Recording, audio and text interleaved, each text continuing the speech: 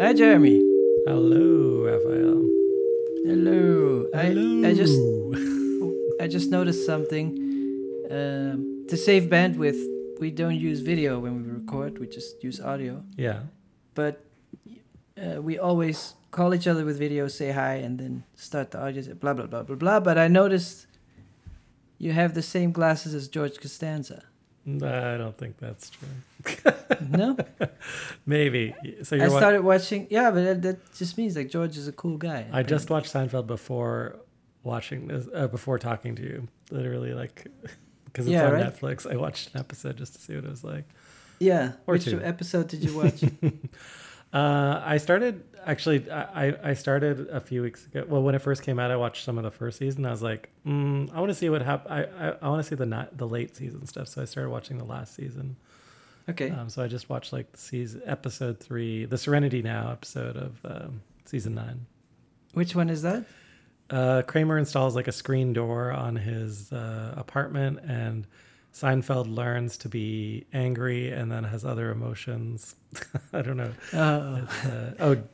Yeah. And George's dad is selling computers out of. Did you enjoy it? Yeah, it was funny. I mean, there's stuff though, like I think I said previously that the jokes are out of date, or definitely aren't really up to date with social issues. Like in that particular episode, that's like, the big question. Is like, if you're up to date, can you be funny? Is it the big question? I think it's a question. Yeah, but I feel like a lot of comedians or stuff I watched and like they all talk about it. Like, yeah, times have changed, huh? So can't really do what we did in the 80s. Yeah, I know. And then they all kind of like, And I just watched Chappelle had a new special, and it was about cancel culture. That, yeah.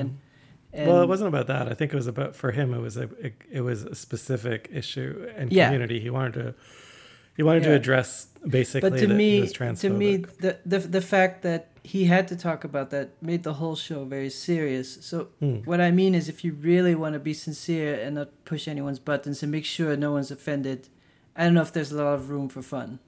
But I think Chappelle has always been political, right? Like, but he was more absurdist. Like, just like, I don't know. Like, remember the reason he ended the Chappelle show, right? Yeah. But to me, there's just a simple measure of comedy, and it's like it's laughter, and I just didn't laugh that much. And I'm not saying maybe his old stuff was problematic and that he had issues with it, and I understand. But there's tons of comedians who are not offensive but still funny, like Jim Gaffigan or Mitch Hedberg. To me, I'm just saying that this Overton window shrinking or whatever it's. I don't know. It's difficult for. But Chappelle was really clear in the special, like, this episode's for like black people, basically, and if anyone else doesn't find it funny, I don't care. Yeah, he ends. No, but he got. I think he embraced this persona of being like a wise person who will summarize the times for us and make it understandable, and that's much more important than being funny. He's more interested. He's almost like a political commentator, like a pundit. Yeah. But I think. I mean, it's funny because in the episode of Seinfeld I watched, Seinfeld like jokes about himself at one point. He says something to the effect of like, I make, observations that anyone else could make that are only mildly funny, and the whole audience laughs, obviously, because eventually Seinfeld became a cliche of that type of that humor, right? Of these observational. I think the reason I love Seinfeld is the discipline, it's not the best idea. He's not the best comedian. But he's so dedicated to pure funny and not being responsible. Like, I'm trying to find an analogy, but like. Well, even in Seinfeld, you remember there was some politics that he tried to acknowledge regarding his Jewish faith. Remember the anti-dentite on the anti-Semite side? Yeah. No, but to me, and that this goes to this week's topic of abstraction, which we'll talk about the whole episode. There's something about the purity of going in one direction and letting go of practicalities. Yeah. And it's very...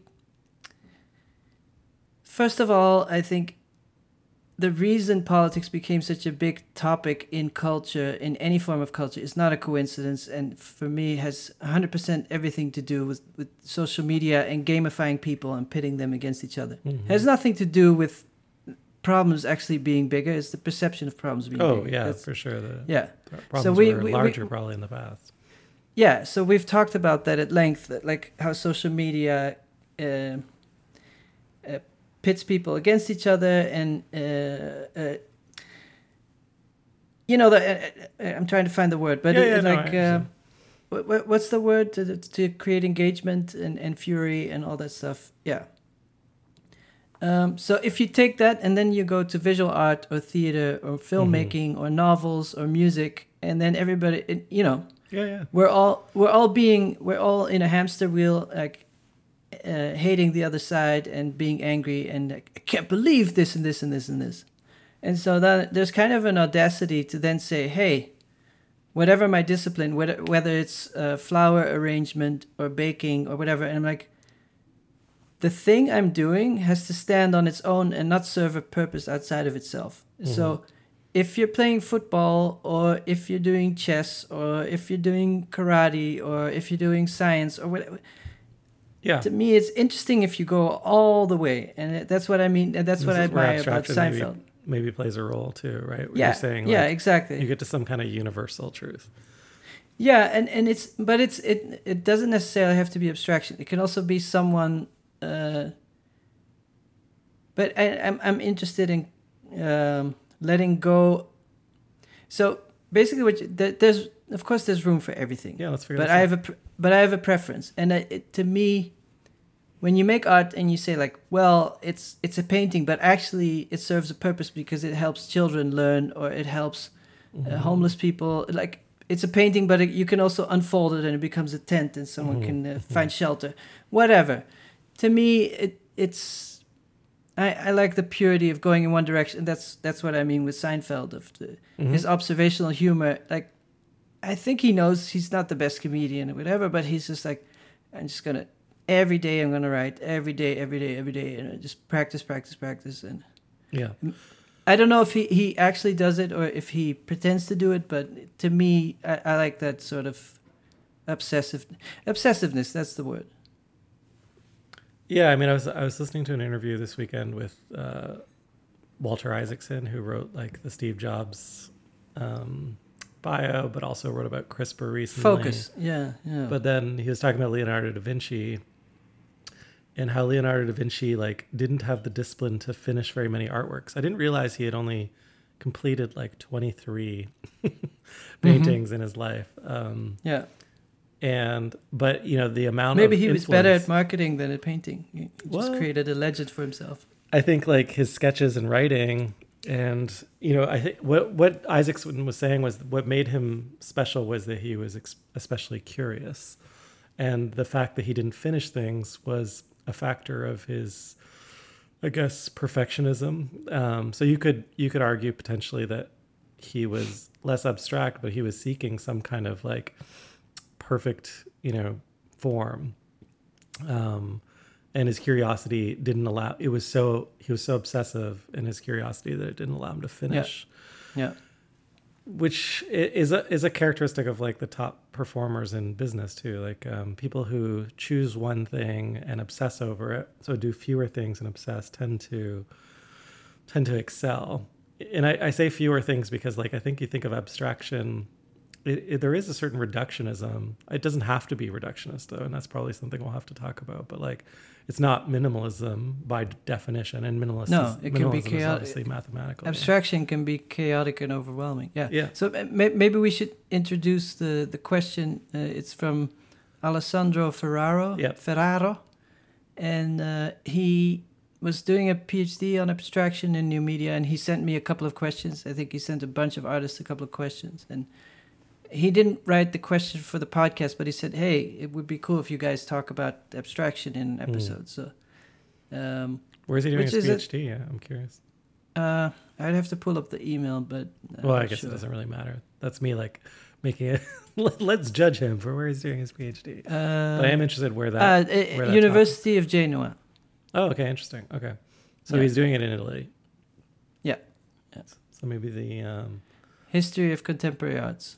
The Da Vinci reference is not lost then. Okay. Yeah. But so here we are, an episode about abstraction without any visuals. That's right. Let's talk about abstraction. Well, of course, there's abstraction in sound and music as well, right? Yeah.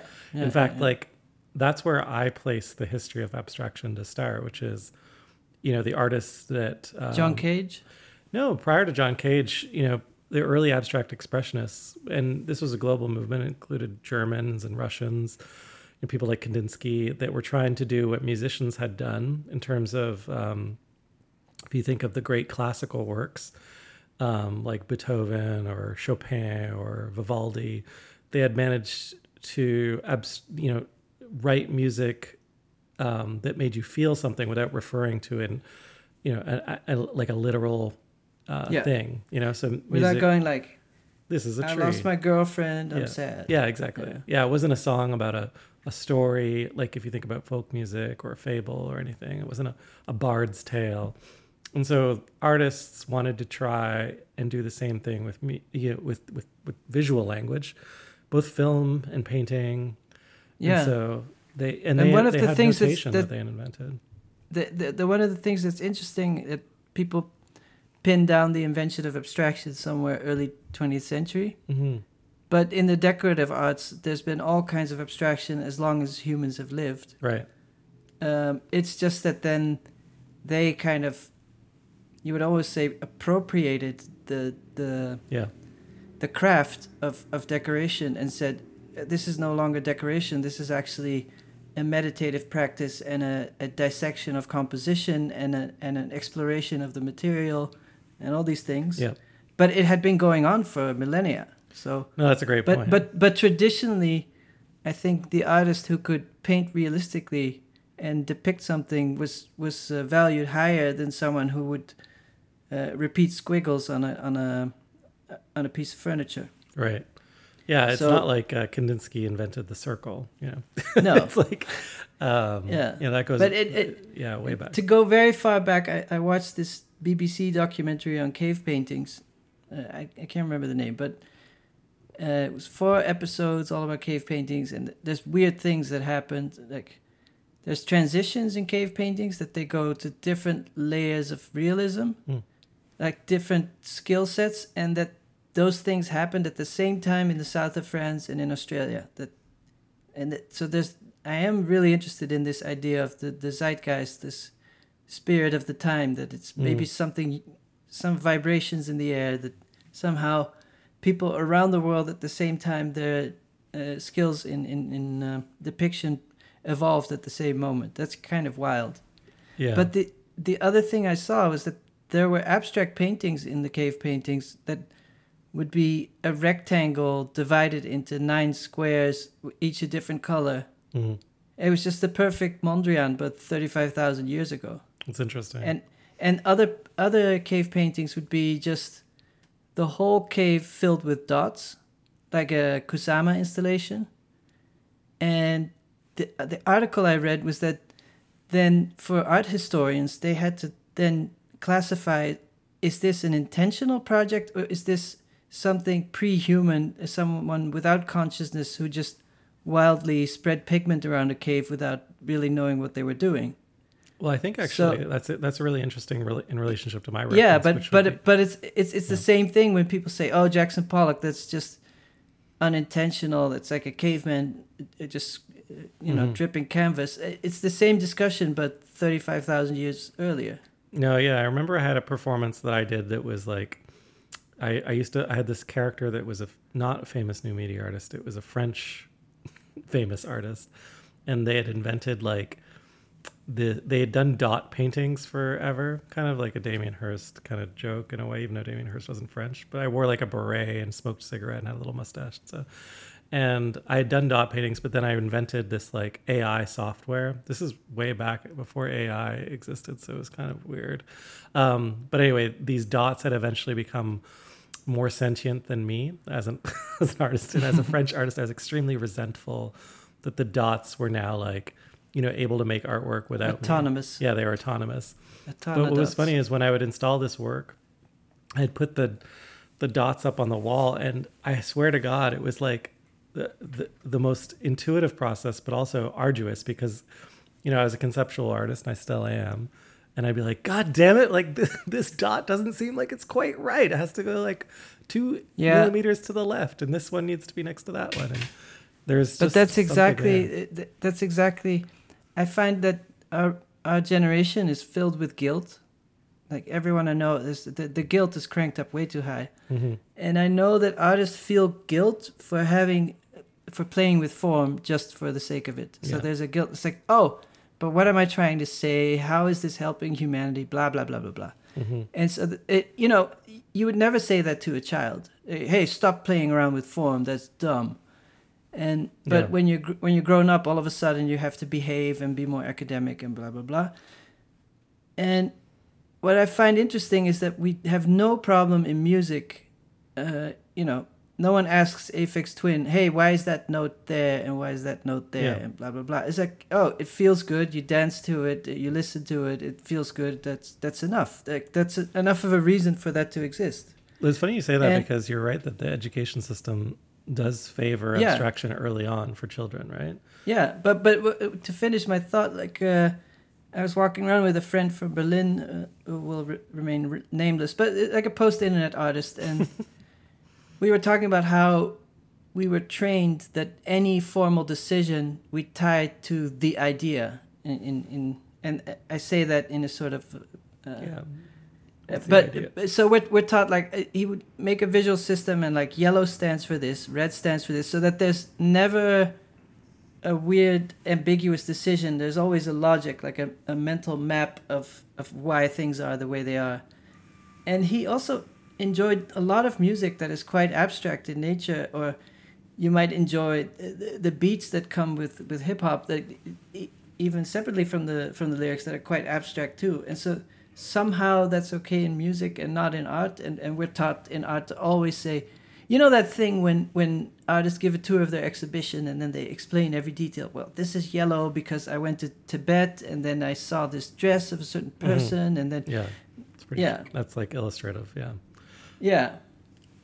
But I almost think that that's where like you get back into the craft versus art argument. Like if an artist does that, the common barb to throw back at them would be like, well, you're being overly prescriptive, or you're an illustrator, you're trying to tell a story with back to that music reference that I made. You're trying to tell a story where there should be none. In essence, if you were a conceptual or idea-based artist, you would recognize that the history of abstraction was one of trying to distance the visual history from narrative, right? In the traditional sense, or from the figurative narrative. Yeah, I struggle with it myself too. But it's just I don't know what it is, but it feels like in software when people code, I feel like the abstraction is not such a taboo. But as far as our friends, because I think when you're coding, you're like, well, this is new because I'm letting the machine make decisions. There's a random aspect or an AI aspect, and maybe there's a data visualization aspect, and that sort of justifies things. Well, this is a real struggle amongst designers and engineers, going back to a lot of the systems thinking that emerged actually of that time we just described in terms of abstraction, right? So in urban planning, abstraction kind of hits the scene in the 1960s, probably prior. So like if there are listeners that are annoyed with what I'm about to say, have at it. But like, no, I think that's fair. Like it took a long time they came up with the ideas in the 20s, but it took a long time before they could make buildings in that. Yeah, exactly. Way of thinking. Yeah. I mean, some science fiction writers might talk about like a honeycomb city or whatever. But anyway, in the 1960s, a book was published that had a really novel and democratizing concept, which was, it's called A Pattern Language. It's by Christopher Alexander and a few others whose names escape me right now. But essentially it says, hey, with a few simple rules, similar to like how Silhouette might have some rules, you can establish a set of patterns that allow you to design a great home And not only can they design a great home with these principles, they can design great neighborhoods with these principles. They can design great cities, and communities can be like, it was actually the opposite of this kind of top-down modernism. It was this idea that like, if everyone were to focus on these principles, that they could build like these utopias together, which I guess is kind of modernist too, but it was democratizing. Like Lego for grown-ups. Basically, yeah. So, and it has stuff like, knowing that the sun, rises in the east, we can make the assumption that the yard should be in the east or whatever, like, so that the flowers grow, blah, blah, blah. And then that cascades to how the roof line works and where the door is and all of this stuff. It's quite a beautiful book. The reason I bring it up, though, is that book led to the invention of, in engineering, object-oriented programming and patterns in code. Like code patterns are a real thing. Yeah. You could obviously go back to thinking of blocks. Yeah, and I mean, obviously, modules. You have to also, give Ada Lovelace a huge amount of credit for taking woven tapestries and figuring out, like if you can weave symbols, you can weave, instructions, with punch cards. And so that those ideas existed in code, but this idea of patterns, which you hear about code patterns, and then design patterns and design systems, which also intersect with the history of Swiss typographic systems that emerged around the same time. But to your point about the cave drawings, like all this has happening in the 1960s, such that like design and engineering actually both developed the systems that you see in modern software today that we refer to as like patterns or components, componentized. To me, that was always not so much a path of abstraction, but a path of accepting technology. Yeah. So what happened is every tool has a preference and will look a certain way because the tool just lends itself. So when you're carving letters out of stone and the chisel is wide, it's not round, then you get letters that have a certain angle, and it's just the way it lays in the hand. And the same way certain furniture was very decorative, because actually making a really straight table leg is really hard. So maybe it's easier to make a table leg that looks like a bear claw, and etc. So each material has its own wishes and its own strengths. That's a real Bauhaus type thing to say, though. And then I think oil on canvas was always a tool for visual thinking, and so they used that to narrow things down. Like, what is the composition really about? Is it about this tree, or is the tree just a line? And can we get rid of this three-dimensional representation and accept that you're looking at a two-dimensional plane, and is it really two-dimensional?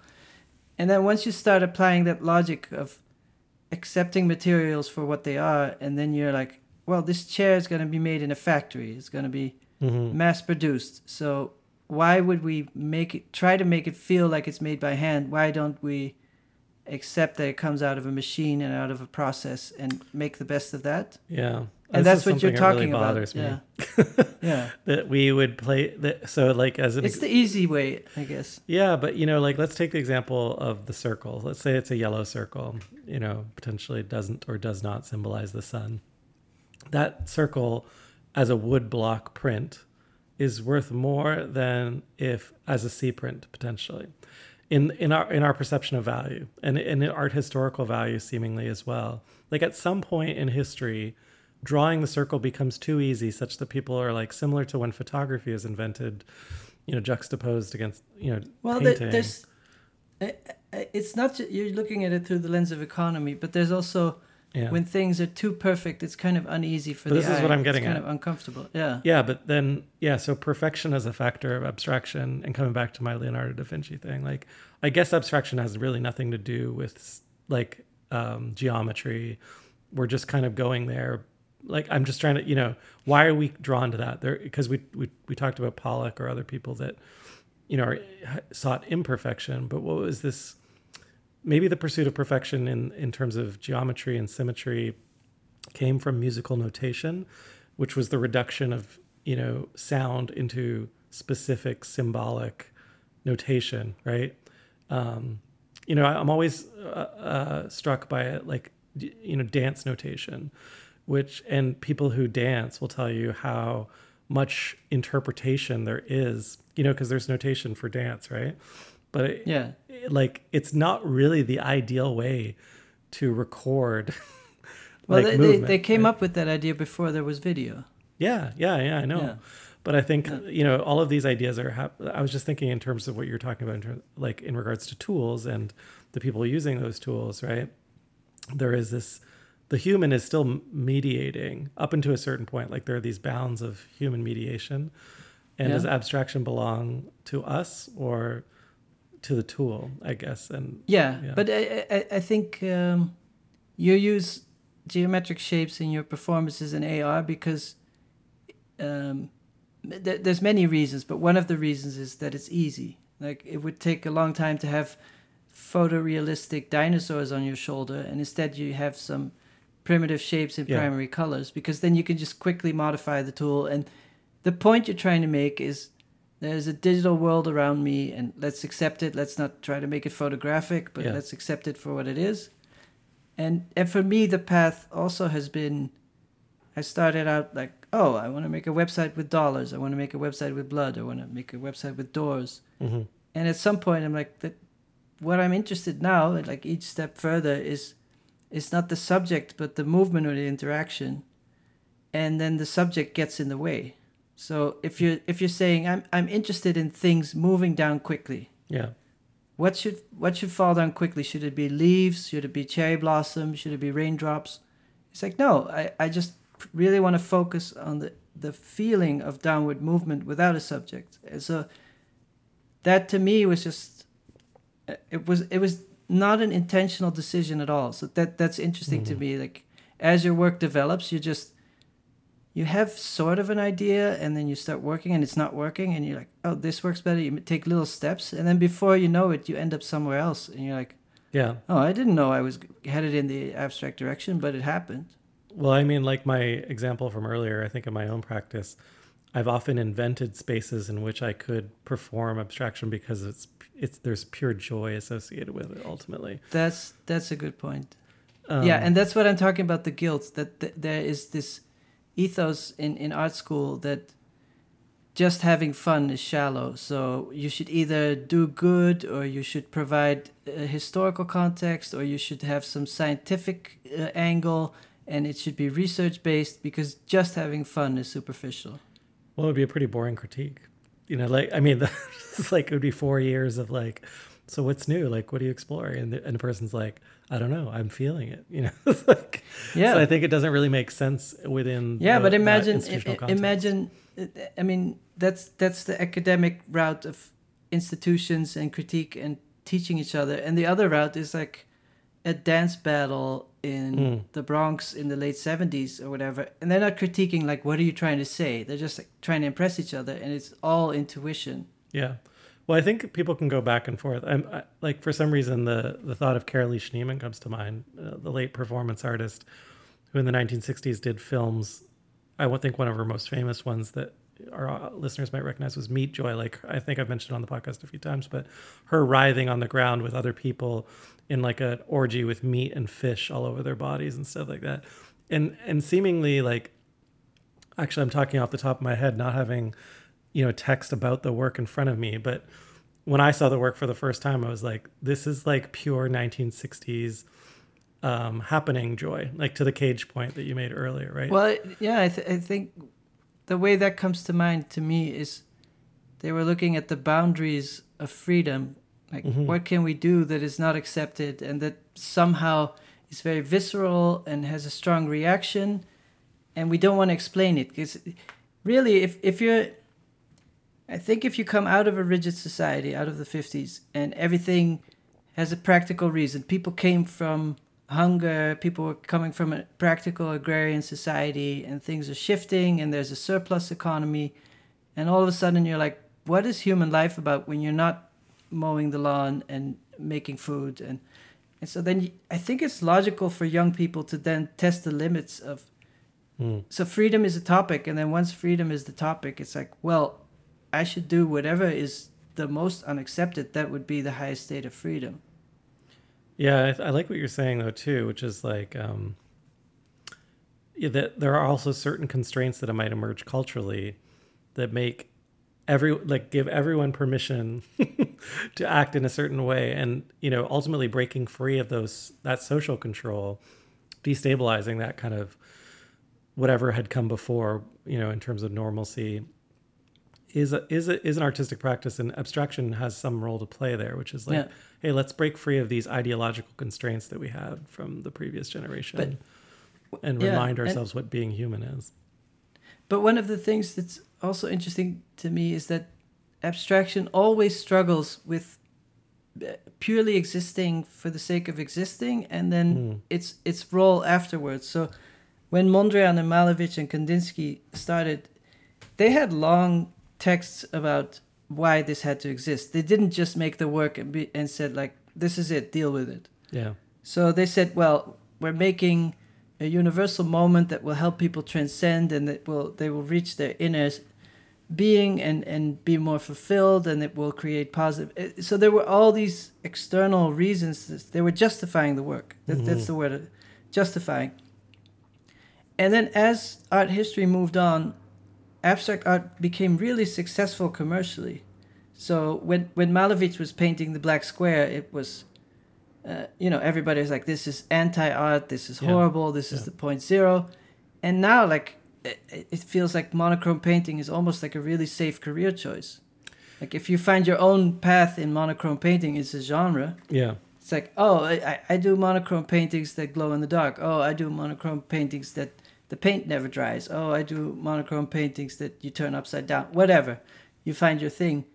And it's a very solid career choice. So I'll go one step further and say, people would race to defend your right to do that to a certain extent. Yeah, but what I'm trying to say is that if you're looking for the pure exploration of a thing without any purpose, there's always there's an academic interest or an economic interest or a social interest, and it's very hard to really be free from everything.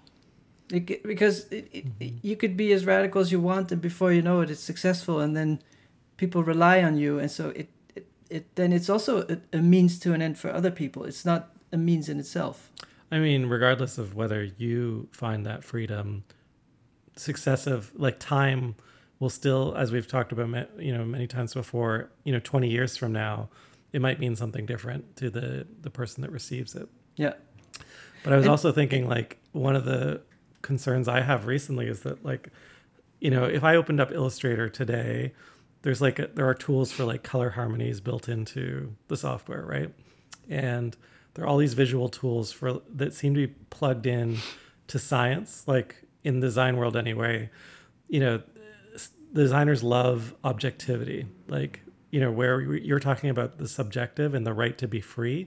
The designers, like, we have no right to be free. We exist to solve problems. By the way, I don't like this about design. So this is especially with all the data of user behavior, you can test stuff. Well, also, like, if I hear the words design system one more time, and I'm the one saying it half the time, like, I'm gonna go crazy inside of software companies. But, like, it's reached a cliche boiling point where everyone's like, "What's the design system? Where's the design system?" He's like. And honestly, we invented it in software to stop having discussions and what is deemed inefficient discussion about what is appropriate, what looks good or what looks bad. But I was looking at some software recently that I had worked on in the past, and someone had updated it for accessibility standards. And if you're listening, I'm not happy with this update. But, like, they had removed all of the tonal values. And it didn't really make it easier for someone with a vision impairment to use the software. It just flattened the appearance of I think what you're getting at is my point exactly. Yeah, what is it? The point is that you have a deep desire to put elements in a spatial arrangement that you like. You want to have the right to say, this is what I want. Yeah. But the world constantly asks you, yeah, but how do we make money? How is it good for something? How does this help this? That sounds that's not scalable, Jeremy. Yeah, and so you don't scale. Someone said that art is really the fight to be an individual, and to have your own decisions. And even if it's your own little micro world, and you make small canvases or little videos or whatever, you're like, these are my works. Don't tell me what to do. I want to do what I want to do. And this is exactly what you're describing. It's like you were working in a collaborative effort with many different interests, and you're just one voice out of 1,000. And so things are going to happen you don't agree with. That's the system. The hard part is I think, you do need systems when a group of collaborators gets to be into the hundreds, for sure. But there's a side of you that, like any child is, you don't want a child is 3 and they start drawing and then have a board meeting and say, what's the system? Why are you using red? That's maybe the good point, which is that like abstraction or personal expression, let's just say freedom of expression or free expression, absent of like you said, subject, I think subject is okay, work. But absent of external pressure. Yeah, it cannot be, but I guess the challenge here is, can it be collaborative? I mean, I guess it can, because I'm always hearing from people who are in communes or collectives that they'll establish principles to help guide, or values, like, because values guide behaviors. And it's not because true freedom doesn't maybe, yeah. It's a spectrum, yeah. Yeah, it's a spectrum. But those values will guide us in a direction. Yeah. And that's. But I think design is an interesting topic in this discussion, because designers tend to be sensitive, visually talented people who are uncomfortable in the void of complete freedom. They're like, but what's the brief? What's the point? Why am I doing this? Why am I not that? So they tend to be someone who likes to reply to a question. So someone says, hey, here's a problem. Try to find an interesting way out of this problem. And they get more creative with these constraints. And I think a lot of artists also choose constraints outside of themselves, but they go to art history and they say, well, these artists did this, and I'm going to flip it upside down. So it's very similar. Yeah.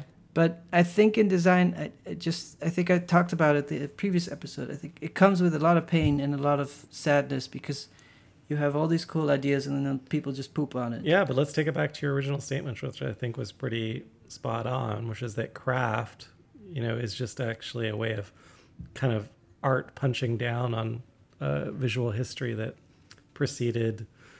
And specifically non-Western art history, where there is no the integration of life and art is not as separate as in the West.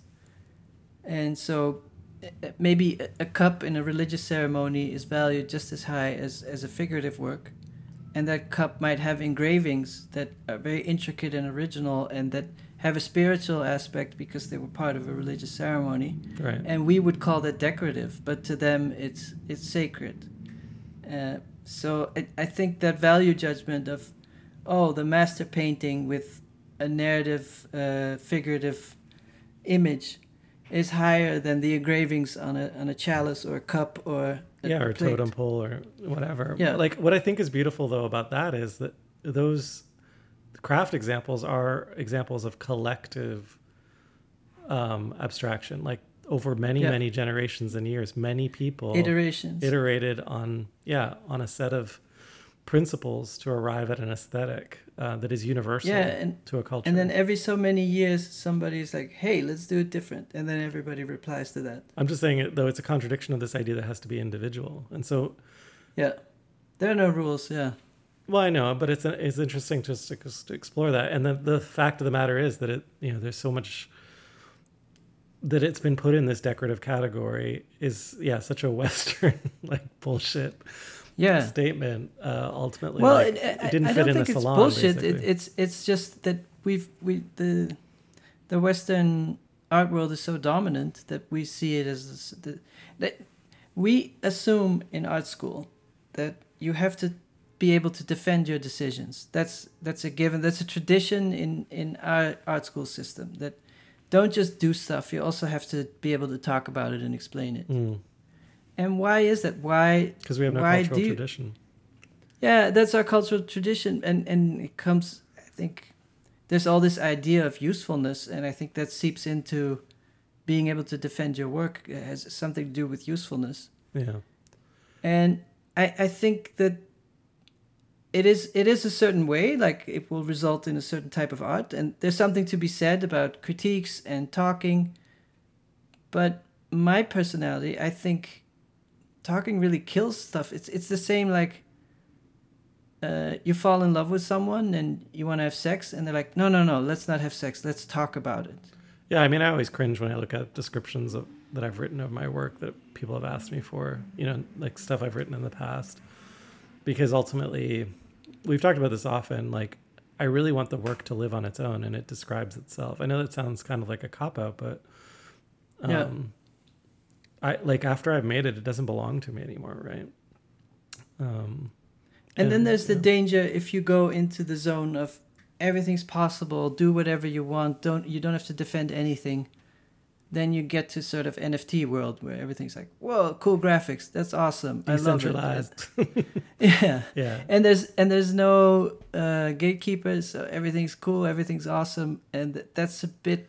I completely disagree. You arrive at with DeviantArt or Behance, and like everything's fun, everything's great, and that's. There are totally gatekeepers. They're just different gatekeepers. And then the other thing is like the visual language is not codified. Like you said, like those are cool graphics. So there are people that have certain skills that are, demoing or practicing those skills.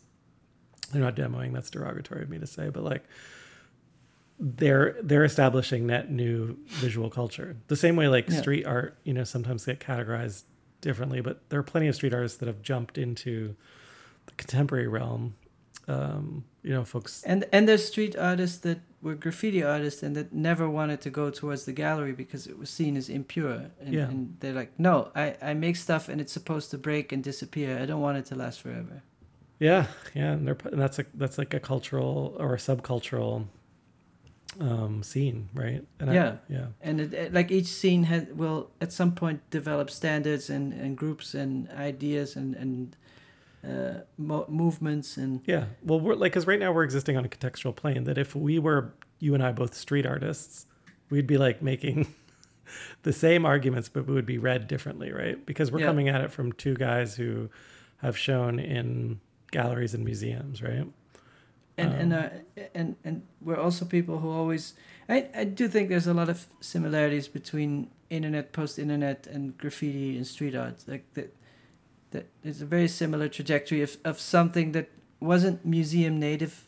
It wasn't built for the museum first, and later you optimize it for the museum and you try to find a way. Yeah. And Keith Haring had to find his way of. He started painting on these tarps, these big pieces of vinyl you stretch across the back of a truck. And because that felt like it had a connection with the street, but he wouldn't just paint on a stretched canvas like a classic painting. That didn't make sense. So he had to find a way of painting on a surface that is collectible but also still feels kind of raw. And so Haring's an interesting example. Did he, when he would sit down and do his works, was there any pre-sketch, or did he go freestyle the whole way? No, I mean, his work is all about energy and spontaneity. I think it's like, No, but it's a good example of what we're talking about, I think, in that regard. Yeah. But one thing I wanted to say is that abstraction in painting came from a very long struggle of becoming a master painter and then letting go of skill. Like that, Picasso and all the other people. They were all real painters, quote unquote. They were all trained to draw figurative, draw live models very realistically. They would, and then when you get to computer code, so actually painting op art and abstract art is really also quite hard. It takes a lot of skill to evenly paint and to paint tight lines and all that stuff. And then abstraction on the computer is so easy. Yeah. I always found that interesting. Like it's the most, like drawing a square in Photoshop, it doesn't take a lot of skill. Yeah, I just go to Illustrator, image trace. Yeah, but making a perfect circle on a large canvas is, it takes years before you can do that. But drawing a circle in Illustrator, that was my point from earlier though, which is like, for example, you could write a single line of code in processing or JavaScript and have it generate a circle, right? Yeah. But so the idea is that abstraction in software is closer to raw cave drawings than it is to op art. Even though it looks like op art, op art is actually really sophisticated and technical and like making a geometric still image in Photoshop or Illustrator is really any child can do it. You can give a child an iPad with a vector drawing tool, and that will come out. It's funny though that you say the child thing, right? Because that's always, what people would say about even an imperfect abstract painting, right? Like a Pollock or something. Like my 5-year-old. Any child can do that. Yeah. Like, so so. But also the child is or like everybody always admires the freedom in children's drawings. So there is a state of acceptance of the material. It's not pretending to be photorealistic. It's not pretending to be impressive technically. It's just, I'm alive and I want to show you I'm alive. Yeah.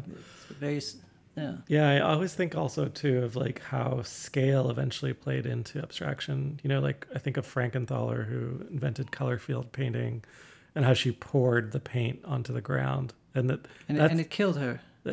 Well, because of the fumes. I mean, apparently that's also how, what's his face that used to have the TV show with the afro? Bob Ross. Bob Ross died or something as well from the chemicals.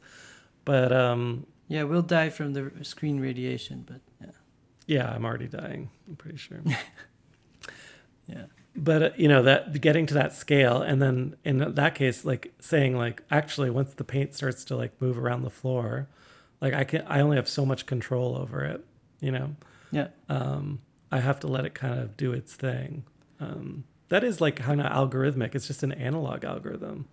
Yeah, it's letting go of letting the material make decisions. Mm-hmm. Yeah, but all this being said, to me, the core of why I'm interested in abstraction is this. It comes from a place of joy, for sure, but it also comes from a place of. I've been having a hard time actually sketching, because I had said goodbye to social media, sort of. I really minimized it, but because of NFT, there's Discord and Twitter and all this stuff, and it's exciting. There's a lot going on, and you're following it. Yeah. And it's really hard to find the silence. So, on the one hand, abstraction is a place of joy, but it's also a place of discipline where it's.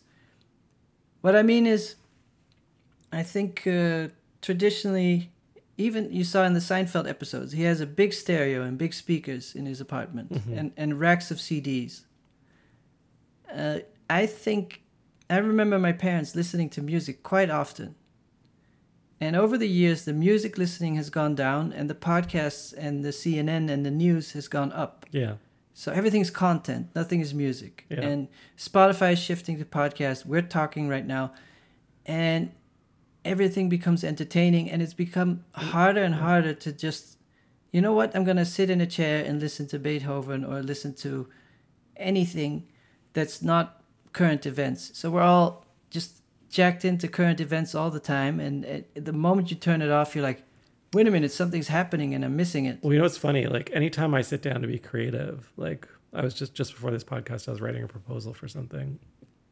Though you might not think of that writing a proposal as creative. For me, it is.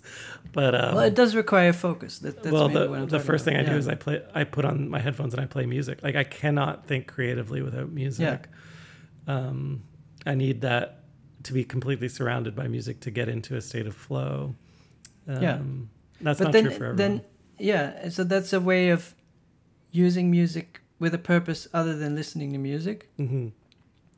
And I agree, it's easier to write with instrumental music than music with lyrics. And it shuts out the world a little bit, and I understand all that. You're scratching at a really good point, though. Like, yeah, I know I'm interrupting you here, but like, no, go ahead. I've recently been thinking, without actually, this is the first time I'll say it out loud, that as I've gotten older, a lot of my conversation with my partner, with my family, involves solving problems. Like, Dad should do this, or Mom needs to do that, or I'm worried about, my sister. Yeah. But that's not how we grew up. No, but that's also that's part of being a human is solving problems. Yeah. But part of being a human is also the idea of play. Like if you look at animals, they're not always chewing grass. Sometimes they do silly stuff, and that's part of being alive. That's exactly my point. And I mean silly in the best way. And that's exactly my point. Like, if you could get everyone, to agree to play baseball together or whatever or something, all of those kind of worries melt away and you're in that moment, right?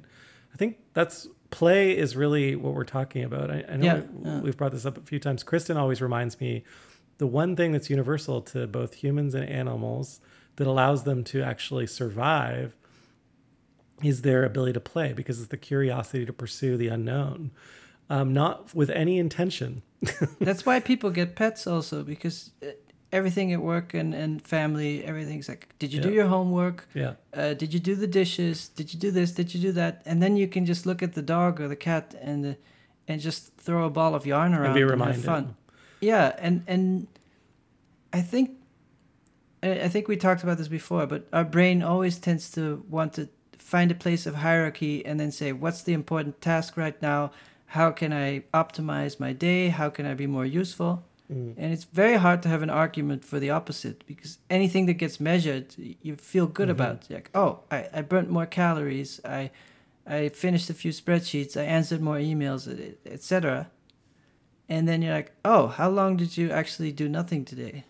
Well, the proposal I was writing just before this podcast was to bring back my like penis painting software. Now we're talking. Honestly, it's the most free, like freedom creating, like, joyful software for anyone that I've ever put it on.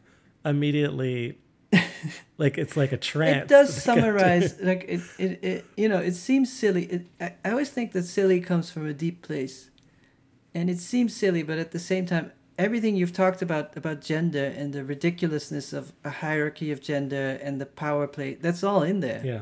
And it seems like a silly AR penis, but at the same time, it addresses all the topics that, in a way that's very palpable and tangible, and it touches people, instead of preaching. Yeah.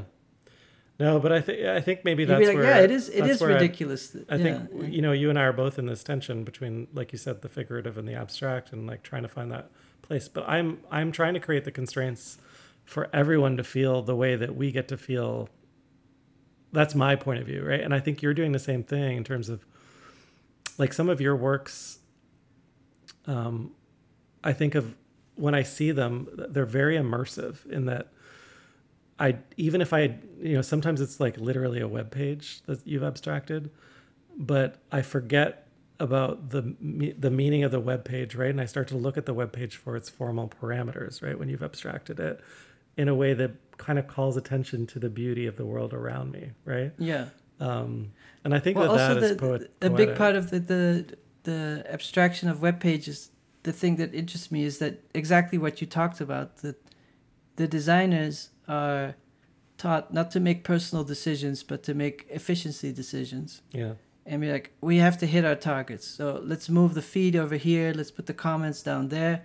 And let's do some A/B testing. Oh, let's make the banner a little bigger. Oh, if it's too big, we don't retain the clients. So let's make it a little smaller. Oh, it's too small. They're not clicking. And so there's this constant verbal war going on in decisions and with data points. And to me, it's interesting to use that trajectory of thought as a path of abstraction instead of a Rothko sort of thing of like, this is the depth of my soul and it's all from me. Yeah. And so that it's almost like they're abstractions of compromise. Well, I love Jan Robert Lichty's, his buttons, like the embossed ones. Yeah. It's just a drawing for our listeners. And on the, it's an L that's like it's a software trope. Yeah.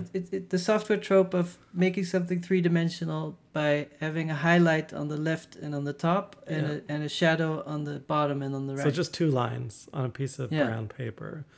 I think that I should really buy the work, because I think it's like it summarizes so much of... Well, that goes back to the cave drawing and the drawing classes. We were talking about the masterful realistic painters that then turn to abstraction. And one of the things you do when you do live drawing is you have a paper that's like a medium tone, so something brown, and you have one crayon that's a piece of charcoal that's dark, and you have a highlighter also. And that's what he was using in the drawing, and that's what he recognized in software, that those same truths of a two-dimensional plane, and you want to suggest a three-dimensional world, and all you need is a medium tone and a highlight and a shade. And maybe that's the ultimate good point. Like we assume this continuous progress, right? When in fact we're probably in a circular relationship with the world. Well, I always think humans have a certain emotional capacity. So every generation falls in love. And for every generation, it's a very intense feeling. You fall in love, you find your life partner. And no matter what happens, like technology changes stuff. But falling in love, for everyone, it's a very profound experience. So there was falling in love before words, and then there was falling in love with epic tales, and then there was falling in love with rock and roll, and now there's falling in love through Tinder, and Yeah, same thing with death, I guess. Yeah, although I'm glad I never had to do the Tinder thing. That seems horrible, but I feel bad for anyone that. I know. I've actually never used a dating app. I know, but that sort of weird QVC, like that looks cool. No. We're the last of that generation of people. Yeah. Oh boy. I think though, to your point, everyone is probably okay. Mind you, this week's Facebook news, we shouldn't get into it, but that's for another episode. It is for another episode. We just because we hinted at it that there's this assault of FOMO and anger and.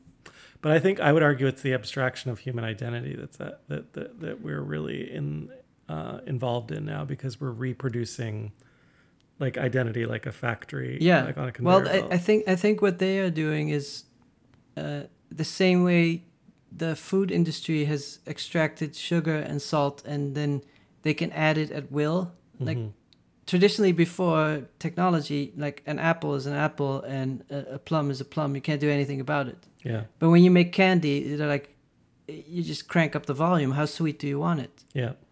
And so that's similar to fast food, where it's just like it's engineered. And so these are engineered experiences where your feed is just like, oh, how angry do we want them? Yeah. I mean, ultimately, Richard Serra, who's a great abstract sculptor, created an incredibly abstract video that's actually extremely didactic called Television Delivers People. Oh, yeah.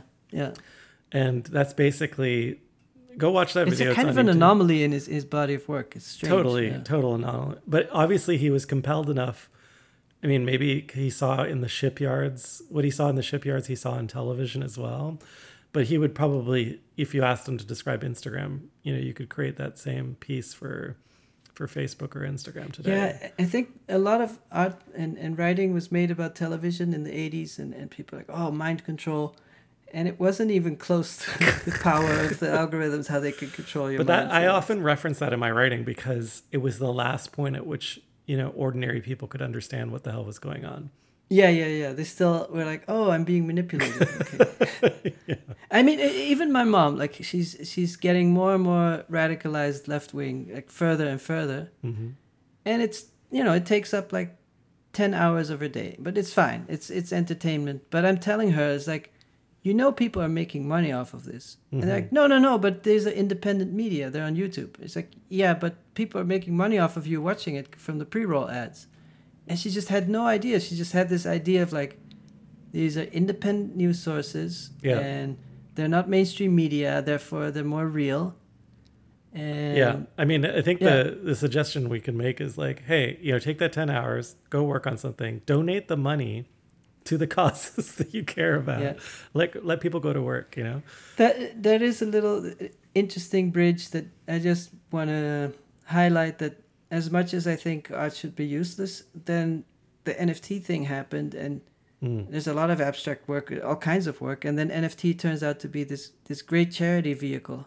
Like, yeah, amazing. And so it is, what I'm trying to say is that abstraction of people watch YouTube and they're not even aware that they're making Mark Zuckerberg wealthy or whoever. Yeah. And then all of a sudden NFT comes along and it's like, oh, that money that normally goes to Zuckerberg. Yeah, it comes to the artist. You could send it to other places. Yeah. Yeah. Yeah. And then the artist can also share that, which I'm happy to see artists doing. I think we spent an hour talking about abstraction without referring to your favorite abstract art NFT platform, Artblocks.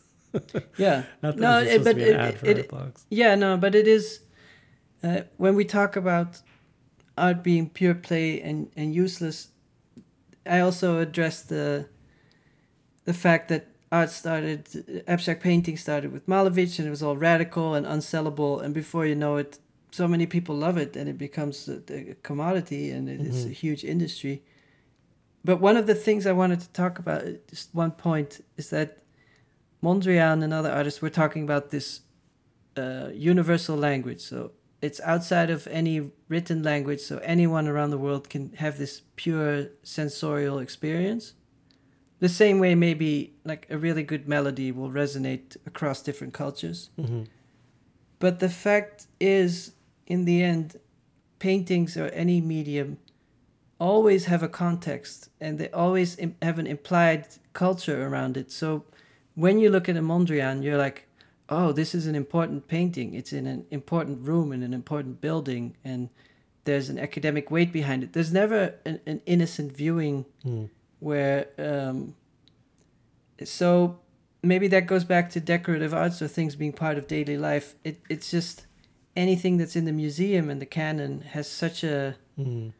There's such a power structure around it that it's not an innocent viewing of like, yeah, I love this. Yeah. It's fun. It's, yeah. But just a reminder that power is often money, right? It's often capital.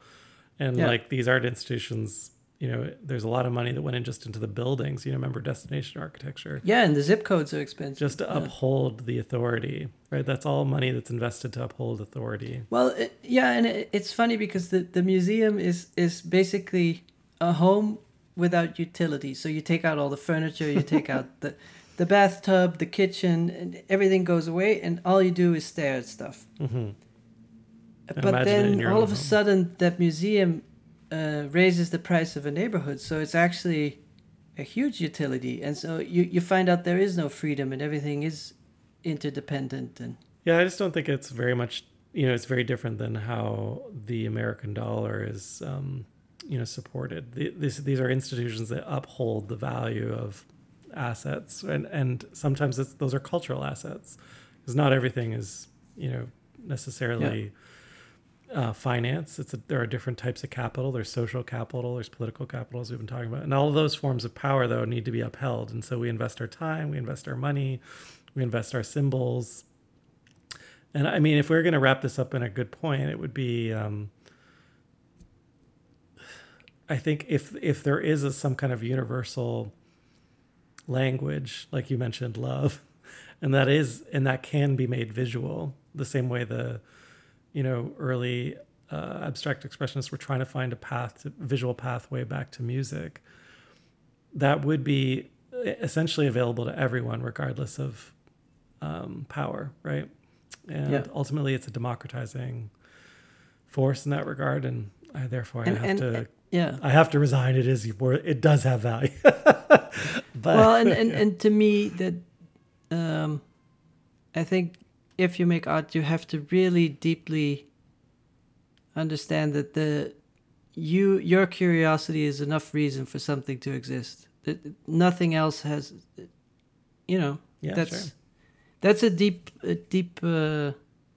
That's my driving factor. I've noticed a lot of people in crypto NFT world started making money really quickly and then feel a lot of guilt.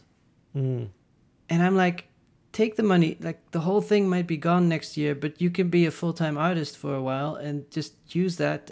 That's amazing, and run with it. Don't feel guilty. Actually, you have a responsibility to now be free. Well, I have, on the flip side, know a lot of people who made NFTs, spent money making them, and never sold them, you know. You're hanging out with the wrong crowd.